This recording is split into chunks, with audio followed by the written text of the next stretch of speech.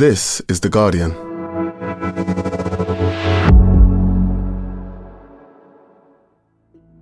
Today, hours before Donald Trump appears in court, what to know about yet another unprecedented day in America.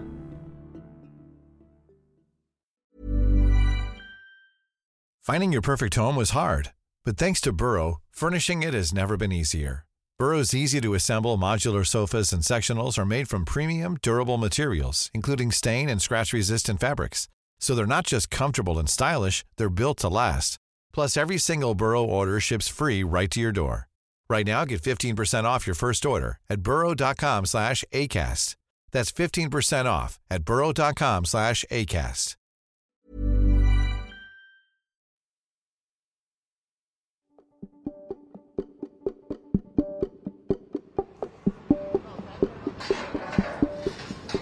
Barricades are up outside Trump Tower in New York. Police in Lower Manhattan are bracing themselves for protests. Later today, we're going to witness a first in American history. A former president and a future presidential candidate surrendering himself to a court, being fingerprinted, getting his mugshot, and then called in front of a judge and read the criminal charges that he faces. Donald Trump is expected to plead not guilty to charges which are, for the next few hours, still a secret. But of all the things Trump has been accused of and denies doing, inciting an insurrection, trying to steal an election, hiding classified documents at his Florida residence at Mar-a-Lago, this case is probably the most ridiculous. The case of the hush money paid to a porn star in the middle of a presidential campaign. But it's the one that's put Trump in the dock and might set the tone for a presidential election that's only 18 months away.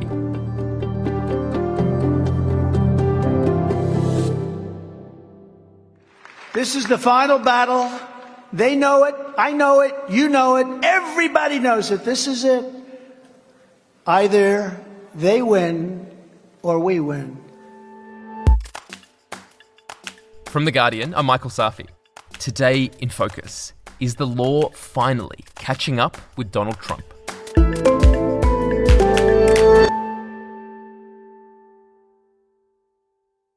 Hugo Lau, you cover politics for Guardian US. Where does this story begin? So it goes all the way back to 2006, when Trump first meets Stormy Daniels at this golf tournament, and he effectively invites her to come back to his room. There is a dispute over whether he had an affair with her. You know, at the time, Melania was just taking care of the newly born Baron Trump. And that encounter is effectively the start of this years-long saga that no one, I think, quite appreciated the significance of that at the time, but has turned into this behemoth that Trump is now trying to grapple with. Okay, back then, Stormy Daniels is an adult film star. Trump is merely the host of The Apprentice, the good old days. And this affair is a secret, a gross one that nobody cares about very much. But when does that change? When does it start to become a problem for Donald Trump? It starts to become a problem for Trump in the closing stages of the 2016 campaign. You know, this story had died for a long time. Trump, and certainly his then lawyer and fixer Michael Cohen, thought it was all over and they wouldn't have to deal with Stormy Daniels again. But then what happened was Stormy Daniels wanted to make some money off the story. Mm-hmm. Trump basically decides that this is a story that could become problematic for the campaign, and he's already been damaged by the Access Hollywood tape. Breaking news tonight. Comments from Donald Trump that are even drawing fire from the head of the Republican Party. An open microphone caught Trump making vulgar comments about women in 2005 in a recording obtained by the Washington Post. If a story like this was to break, Trump and Michael Cohen feared that this would derail the campaign and hand Clinton victory in 2016. So they needed to suppress this. And so he basically arranges for his lawyer to pay off Stormy Daniels. Yeah, Cohen pays her $130,000 for her traumas. How does he do that? Does he give it to her in like a paper bag? How do you pay off a porn star in the middle of a presidential campaign? the way the reimbursement was arranged was kind of complex. Trump basically had his organization, the Trump organization, take care of the payments. And so what he did was he told Michael Cohen to pay the $130,000 to Stormy Daniels, and he would reimburse him, in $35,000 checks. That was designed not only to cover the principal payment that Cohen made to Daniels, but also the added tax that Cohen would have to pay. The trouble was Cohen didn't have the $130,000 in cash up front. And so what later emerged was Alan Garton, the chief legal officer at the Trump organization, instructed or coached Michael Cohen to take out a home equity loan and use the proceeds of that to pay Stormy Daniels.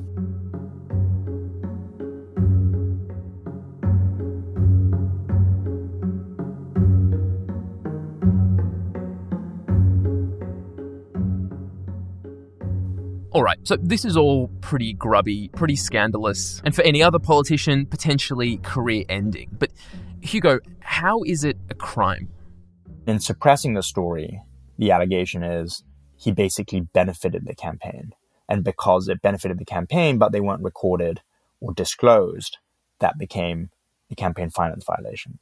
FEC rules in the US, the Federal Election Commission rules, basically prohibit in-kind contributions or contributions above a certain limit, and they have to be disclosed. Okay, so these payments, they work. The Stormy Daniels story is temporarily killed, but obviously that isn't where the story ends. What happens next to Michael Cohen? So you fast forward through the first part of the presidency.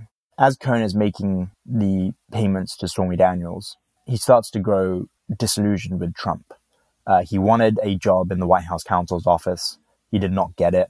He was still on the outside. And his law office gets searched by the FBI. The FBI has raided the office of Donald Trump's longtime lawyer, Michael Cohen, seizing records related to several topics, including payments to porn star Stormy Daniels. Federal prosecutors in Manhattan obtained a search warrant after receiving a referral from the special counsel, Robert S. Mueller. He reaches out to a mutual acquaintance between him and Trump, this lawyer called Robert Costello. And he basically asked Costello to ask Trump if there was any way that Trump could support him, whether he could get a pardon. And Trump effectively rebuffs that request. And in doing so, Trump manages to alienate Cohen, who decides he's going to tell the full story of what happened. And it all comes to a head in 2018 when Michael Cohen ends up testifying before House Democrats on Capitol Hill. Michael Cohen, who once said he'd take a bullet for Donald Trump, arriving on Capitol Hill today to unload on the president. He spent hours behind closed doors with the Senate Intelligence Committee, describing, according to sources, the president's, quote, lying, racism, and cheating. And for the first time, he will accuse the president of criminal conduct while in office and provide what he says is evidence. So he talks about how he protected Trump for 10 years and he was doing all sorts of things that he felt badly about and he felt Trump needed to be held accountable for.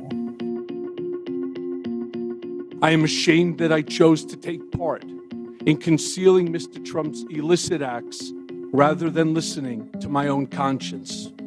I am ashamed because I know what Mr. Trump is. He is a racist, he is a con man, and he is a cheat. And he basically provides receipts, including the checks that Trump signed to repay him for the hush money. And this becomes a real point of interest to federal investigators.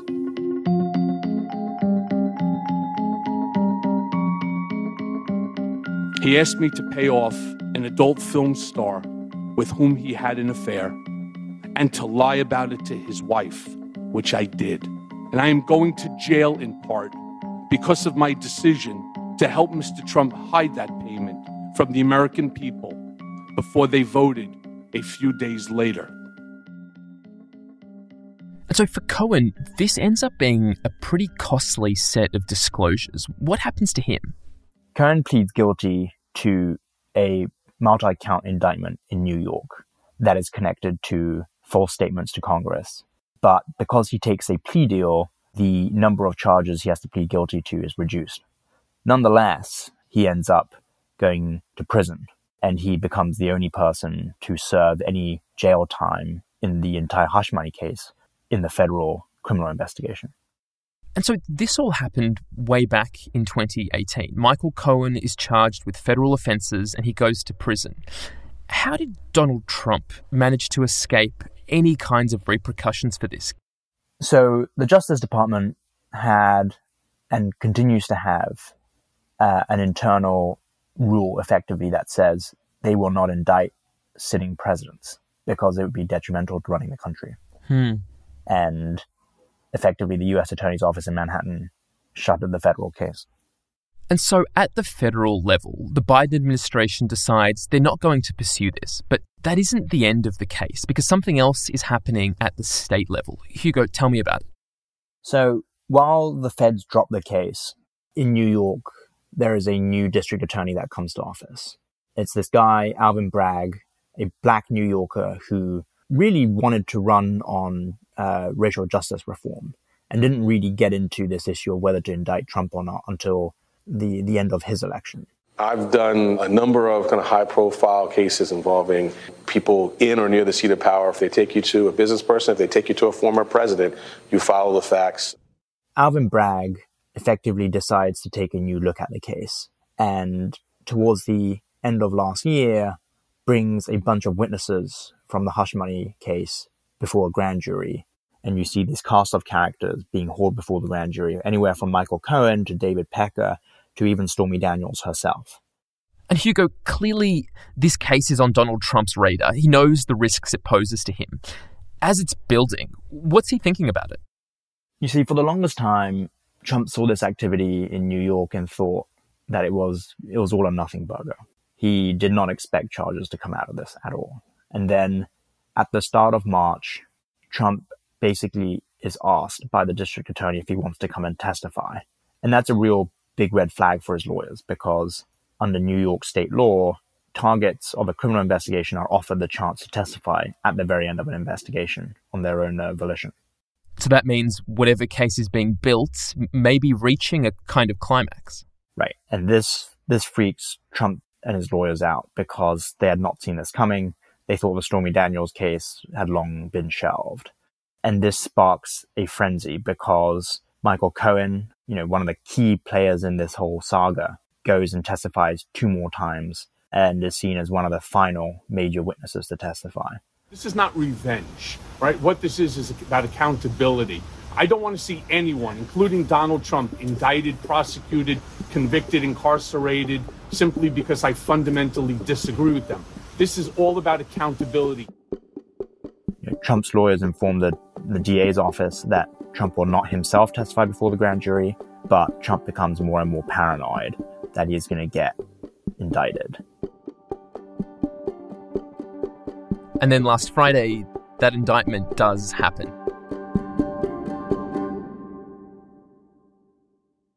Hugo, take us through the case that we think Alvin Bragg has built against Donald Trump. As we're recording this now, the indictment is still sealed, but we expect to find out later today what it contains. What do you think is the most likely crime or crimes that Trump is going to be charged with? It's a really tricky question. We have been thinking for weeks that the underlying charge, the base charge, is going to be falsifying business records. Because the $130,000 to Stormy Daniels paid through Cohen was recorded as legal expenses to Cohen, the allegation has been that that was a falsification of business records. That was what, witnesses coming out of the grand jury reported as getting questions about how the payments were classified. And so we think, that is going to be the underlying charge. Falsifying business records, as in classifying the payments he made to Cohen as legal expenses when they weren't. They were paying Cohen back for the hush money he paid to a porn star. Correct. So that seems pretty open and shut. What's the problem there? Under New York state law, falsifying business records has to be done with an intent to defraud. So falsifying business records in and of itself is just a misdemeanor. There's nothing illegal about paying hush money, and even to get to the point of falsifying business records, prosecutors have to prove that there was an intent to defraud. That falsifying business records charge can turn into a felony if the underlying crime was used in furtherance to commit a second crime. And that has been where a lot of the speculation has rested. Okay, so this is key. The district attorney needs to link this misdemeanor, falsifying business records, to a second crime. What could that crime be? There are various avenues that the district attorney could go. He could either go down a campaign finance route, and he could say the business records are falsified in order to hide these in-kind campaign contributions. Or he could go down a different route and say, well, this was tax fraud because Trump might not have paid tax on the payments. Or he could go down a bank fraud route and say Michael Cohen took out a home equity loan under false pretenses, and while that's on Michael Cohen, it was coached by Alan Garten, who was at the Trump Organization and seemed to be taking directions from Trump. How easy is that for Alvin Bragg's office to find and then prosecute? It's potentially really tricky. Coupling a state crime with something like a federal campaign violation, that's never been tried before, and it's not clear how the courts will rule. Is it safe to say, then, this is not a slam dunk? I don't think it's a slam dunk, and the various prosecutors we speak to also think this is possibly one of the weakest cases you could bring against Trump, compared to all the other stuff that he's under criminal investigation for, including January 6th, the Capitol attack, his efforts to overturn the election in Georgia, which is under investigation by a special grand jury in Fulton County. But, that doesn't make it any less of a worthy prosecution, so to speak, because in many ways, the hush money payments was the first instance where Trump seems to have wanted to affect the outcome of an election. He wanted to bury this story that he thought would be damaging because he thought it would undermine his presidential campaign. And I think you can draw a line from what he was doing in 2016 and how he realized he could get away with behaving in that manner straight to 2020, when he tried, much more overt ways to reverse his election defeat. Hugo, what happens if Donald Trump is convicted? Could he go to jail? I think there are several points with discussions about conviction. First of all, this is going to be a very, very long process. In fact, we might not have a verdict in this case before the 2024 election. Even if he is convicted, of course, he will appeal. And so I think the resolution of this case is many years down the line. If he is convicted and the conviction is upheld on appeal, the likelihood of Trump going to jail is extremely small. This would be his first offense. It's a non-violent offense. He would probably get, to be honest, a fine. Really? That after all of the attention this has gotten, the years of work building a case, at the end of the day, it could culminate in a fine?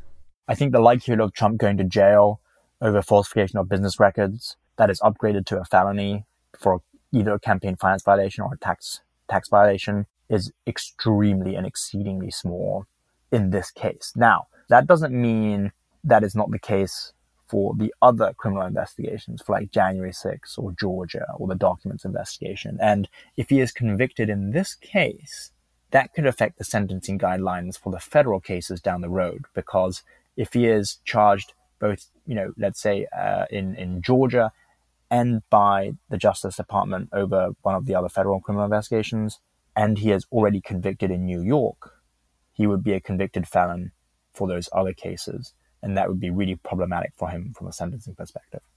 I mean, it raises this other question, which is that even if Trump legally could be jailed, politically, could that happen, given the risks of what would come next? Yeah, look, I mean, it's a difficult question because, judges are not supposed to take politics into account when they make sentencing decisions. So hypothetically, if he was sentenced to jail and the sentencing guidelines called for him to be incarcerated, then that is what would and should happen. This was, the judicial process at work, and a grand jury voted to indict him. This is the way the judicial system is supposed to function, and it functioned for him just like any other defendant across the United States in any jurisdiction. That being said, the political implications of jailing a former president, not only is it unprecedented, but it would also be very explosive. I think there is an argument to be made that, to prove that presidents are not above the law, it's probably important to apply the same tests of kind of justice to them as anyone else. But from a realistic perspective, I think there is an element of, even if it's legally possible, would it ever happen politically? Again, probably unlikely.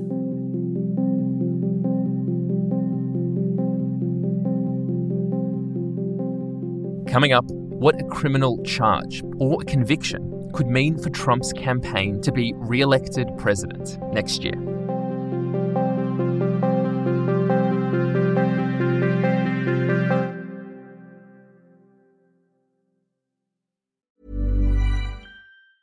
Tired of ads barging into your favorite news podcasts?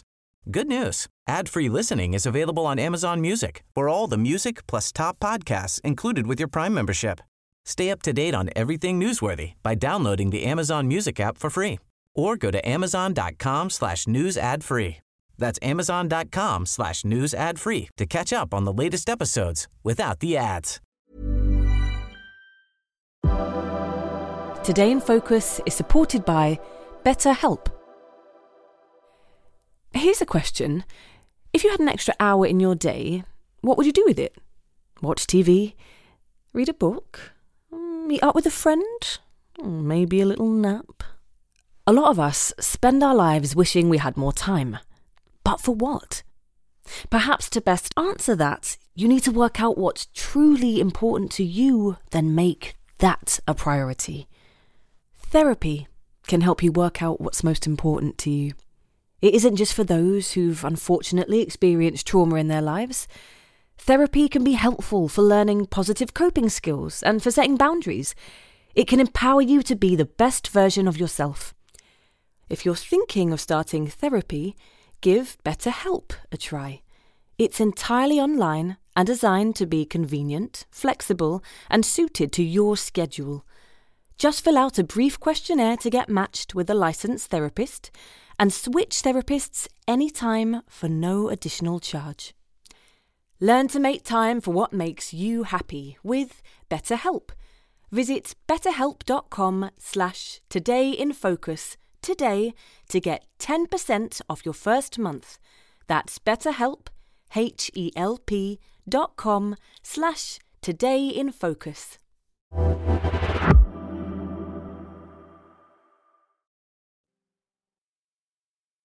In order to make America great and glorious again, I am tonight announcing my candidacy for President of the United States.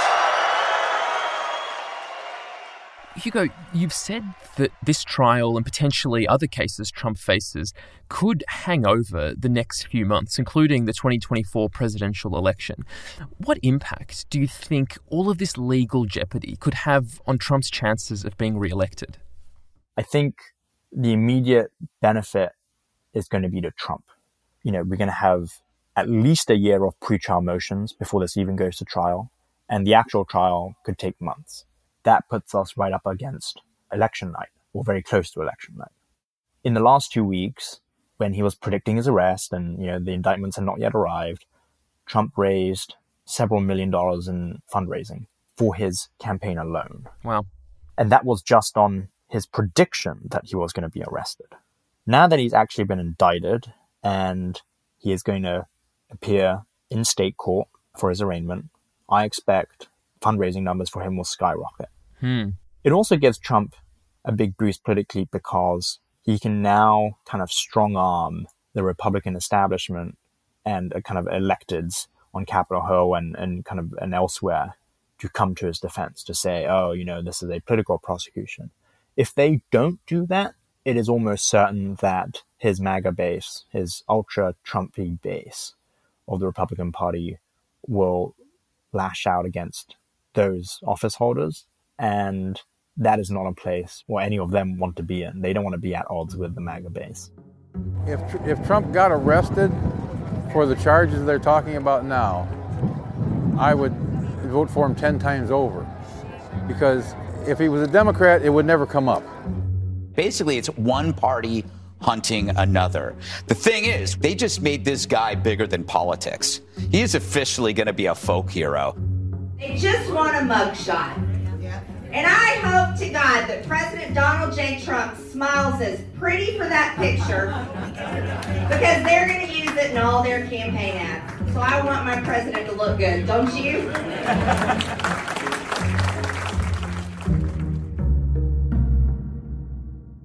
Is there a risk here too, Hugo, that those MAGA supporters, Trump's most loyal supporters, end up lashing out against the institutions that are prosecuting him, going after the court system, going after the government in the same way that they did on January 6, 2021? You know, this is something that has been discussed a lot inside the Manhattan DA's office, but it's very, very difficult to predict, and it's very, very difficult to protect against. Just last week, the Manhattan DA's office received a death threat and a threatening letter that also included a packet of what was later found to be a harmless white powder. But all it takes is for one person to actually put anthrax in a little packet. All it takes is for one person to decide, he is going to, shoot up, the DA's office, like someone tried to a few months ago with an FBI field office, a Trump supporter who felt aggrieved that they were prosecuting his president. And so there is always the risk of this. And as Trump dials up the rhetoric because he wants his supporters to protest, I think the risk is exacerbated. And that is the one thing that everyone is very concerned about. Just in the last couple hours, at a post on Truth Social, Trump says this about DA Bragg. He says, does he know that, quote, potential death and destruction in such a false charge could be catastrophic for our country? That is Donald Trump, the former president of the United States, who we already know incited violence once on January 6th. Hugo, some people might be listening to this thinking that this is putting the country in extreme danger. And at the end of the day, the most Trump could end up being penalised is a fine. And they might be asking, why do it? Why take the risk of prosecuting Trump for this? What do you think the answer is? A liberal democracy and a functioning judicial system only works if law is applied equally. And you can't really be giving Trump a pass if the evidence supports a case just because he's the former president. Because what does that do? That reinforces the notion that presidents are above the law. And I think that is a very dangerous place to be in. Hugo, on that note, and finally, later today, a former US president will be formally read criminal charges in a New York courtroom. How big a moment is this in American history? I mean, it's obviously big because it's unprecedented, right? I mean, we have never been in this position. Nixon was investigated over Watergate in the Senate, and he resigned before he could be convicted in an impeachment trial. And when Ford took over, Ford gave him a pardon when the Fed started investigating Watergate. So Nixon never faced any sort of accountability for his election interference efforts. Trump is the first president to have faced any sort of accountability for potential legal violations. And I think it's a very historic moment for this country. A lot of other countries prosecute their leaders all the time and no one bats an eyelid. But I think for a very long time, because of the way that presidents have been treated, especially people like Nixon after Watergate, there has been this collective sense of, convicting a president's really hard and, we really mustn't do it because we don't know what's going to happen to the country. Will it tear the fabric of the country apart? And, we have now hit that place. Trump has been indicted. And I don't think the significance is lost on anyone. We've kind of crossed the precipice here. Hugo, thank you so much. Thank you.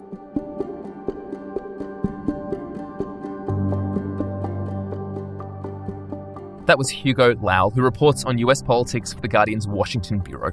He'll be covering Donald Trump's arraignment later today. You can find his coverage at theguardian.com. And that is it for today. This episode was produced by Eli Block. Sound design was by Rudy Zagadlo. The executive producer was Phil Maynard. And we'll be back tomorrow.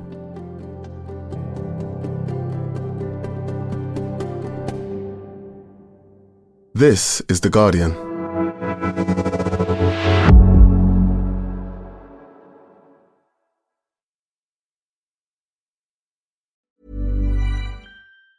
Tired of ads barging into your favorite news podcasts? Good news. Ad-free listening is available on Amazon Music for all the music plus top podcasts included with your Prime membership. Stay up to date on everything newsworthy by downloading the Amazon Music app for free or go to amazon.com/news ad free. That's amazon.com/news ad free to catch up on the latest episodes without the ads.